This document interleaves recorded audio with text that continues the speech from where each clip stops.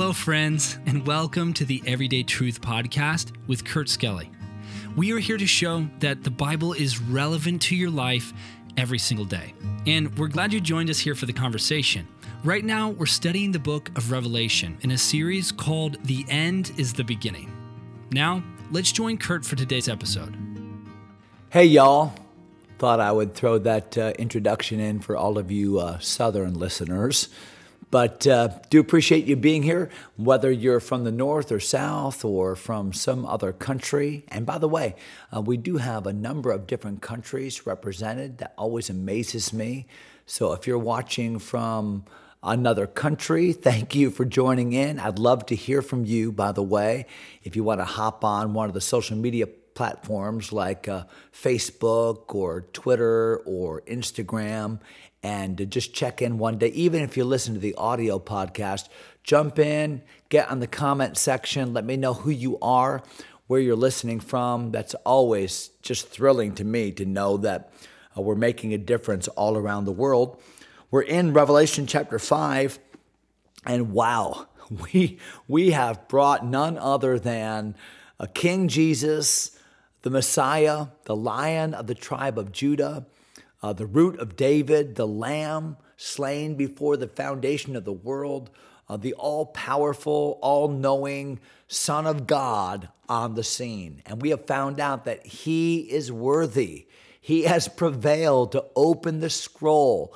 And wow, the joy and the elation that all of heaven feels and knows when Jesus shows up. Look at what they do in verse number 8.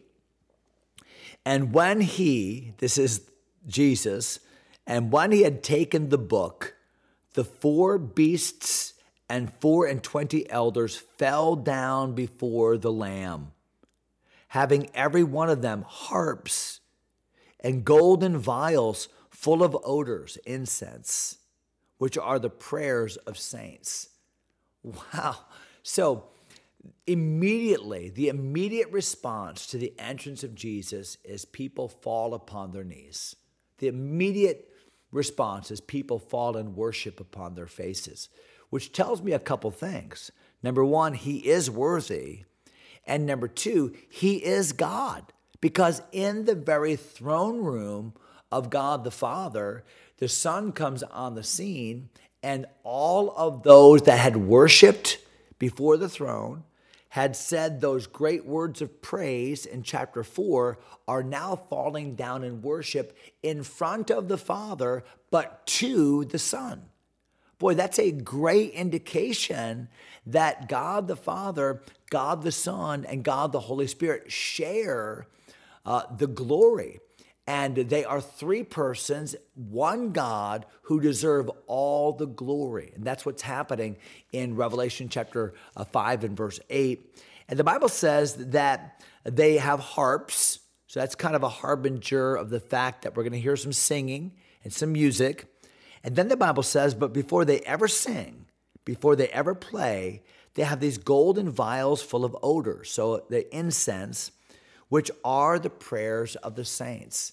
So it's as if this praise that they're about to offer is also the culmination of the prayers of saints down through all the years of history.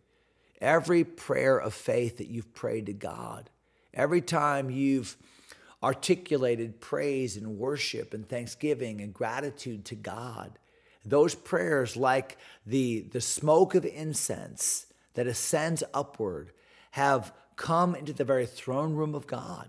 And God has breathed them in, and God has been pleased by them.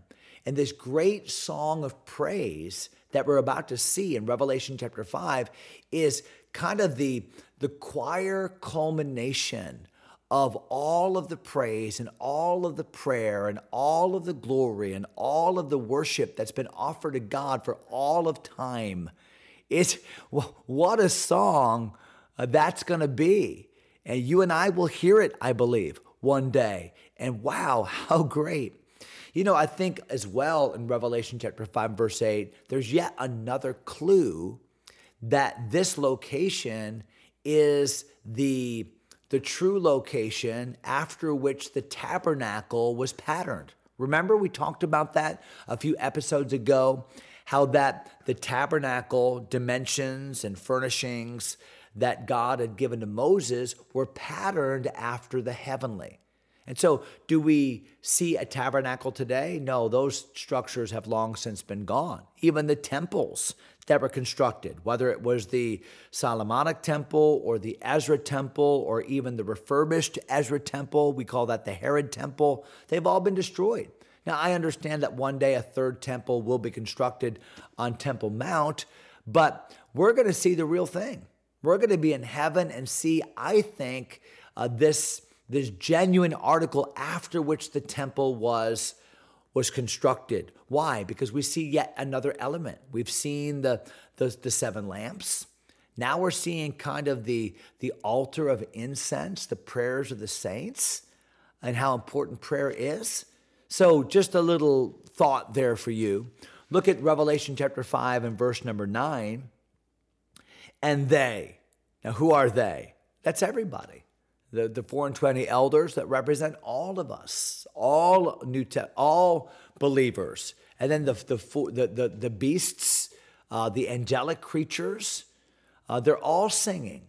And what are they singing? Well, I mean, I can think of some great choices of songs they could have sung. I'm thinking of How Great Thou Art. I'm thinking about Holy, Holy, Holy. I'm thinking about Amazing Grace or Crown Him with Many Crowns. I mean, I can think of 10,000 Reasons. I mean, I can think of a number of songs that would be incredibly appropriate. But you know, they don't sing any of those songs because all of those songs are old songs. No, the song they're going to sing on that day will be a new song. And the Bible says in verse number 9, and they sung a new song, saying, here are some of the lyrics to that song. Thou art worthy. Well, wasn't that the whole issue? Who's worthy? Who's worthy? And now all together in great unison, they sing, thou art worthy. Thou art worthy to take the book, to open the seals thereof. For thou wast slain. Oh, so now here is the reason for the worthiness of Christ. And here it is, ready? For thou wast slain and hast redeemed us to God by thy blood. So you were slain. Now, obviously, now he's in front of them and alive. So what do we have there? The gospel, the death, the burial, the resurrection. You're the lamb, you were slain. And then the Bible says the purpose of the gospel is redemption, because in your death and burial and obvious resurrection, you have redeemed us to God. There's one mediator between God and men, the man, Christ Jesus. So what did Jesus do? Jesus provided the one way back to God. He was the one means by which we could get to God. That's why Jesus said, I am the way, the truth, and the life. No man cometh unto the Father but by me. And here is case in point. They said, you are the one that was slain. You are the one that redeemed us, purchased us out of the slave market of sin, redeemed us, rescued us, and brought us to God. The purpose of salvation is not so much what we're saved from. We certainly are saved from sin and death and hell and the grave and ourselves and all of that. But the real purpose of salvation and redemption is not what we're redeemed from, but what we're redeemed to. And you have redeemed us to God. We're going to sing in that great song one day.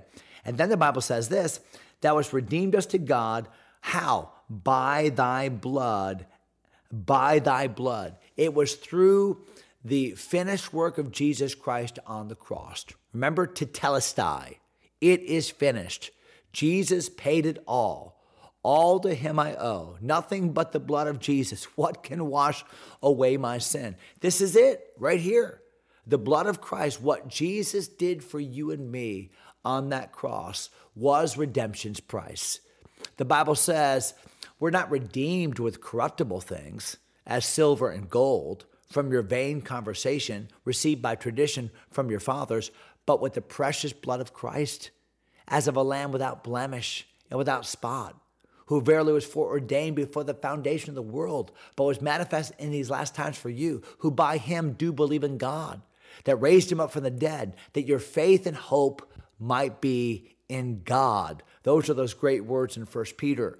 And they're great words for you and me. Why? Because it's the blood of Jesus Christ that made the difference. And then the Bible says, not only did he save me and save you, but then the Bible says in verse number 9, that by thy blood out of every kindred and tongue and people and nation. Boy, when we stand there in heaven, we're going to stand with people from all around the world. Red and yellow, black and white, they are precious in His sight. And all the different language groups will be represented. And everybody's going to be, it will be an amazing day in heaven to see all of those redeemed throughout all of eternity, gathered in one place, singing one song about one person. What a day that will be. Verse number 10, and hast made us unto our God. Oh my. So we've been redeemed to God, but we've been made something too. God has saved, Jesus has saved us unto God, but He has saved us for a purpose. Salvation always has a purpose. We are now fitted. We are now equipped. We are now ready to do what God has called us to do. We have His identity. We have His purpose. We have His equipping. And what is that? What have we been saved to do? Well, the Bible tells us here in verse number 10, He has made us unto our God kings and priests, and we shall reign on the earth. You know, God has a purpose for us. We're not going to go to heaven one day and just sit around and sing all the time, although I will enjoy having a glorified voice, being able to sing. And I certainly will enjoy hanging out on a cloud playing a harp somewhere. But if you think that's all heaven is, you've not read your Bible. Because the Bible says that Jesus will rule and reign. And we will rule and reign with Him. We've been saved to partner with Him, to rule with Him, to serve with Him. A kingdom of priests unto our God. We will forever have access, as a priest has access, to be able to come before Him, to have sweet fellowship, to rule with Him, to partner with the Lord. That's our purpose. One day, you and I, we think that we're fulfilling God's purpose here on earth, and we are, but we fail. But one day, in heavenly bliss, with glorified bodies, we will have the opportunity to sing perfected praise unto God. And one day in heaven, we'll have the opportunity to fulfill a perfected purpose, not just now in this short little wisp that we call life, but for all of eternity, serving in our divine purpose. Boy, does it get any better than that? Revelation chapter 5, verses 8, 9, and 10. And now look at verse number 11. And I beheld, and I heard the voice of many angels round about the throne, and the beasts, and the elders, and the number of them was 10,000 times 10,000, and thousands of thousands. Wow.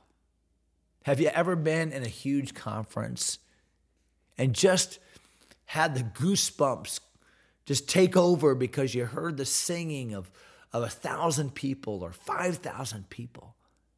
Can you imagine, with glorified voices, the angels themselves joining in, singing with all of our heart and soul and mind and strength unto the glory of God, the person of Jesus, thousands and thousands and millions of people. What a day that will be. I hope that encourages you today, because it certainly does encourage me. We've got one more little section here in Revelation chapter 5. We'll try to finish that next episode. Until then, hey, just try to enjoy the reality of the fact that you're a child of God going to the place that we've talked about today. God bless you, my friends. Thanks for taking time to listen. If you enjoy Everyday Truth, go ahead and subscribe to the podcast or share it with a friend. Until next time, God bless.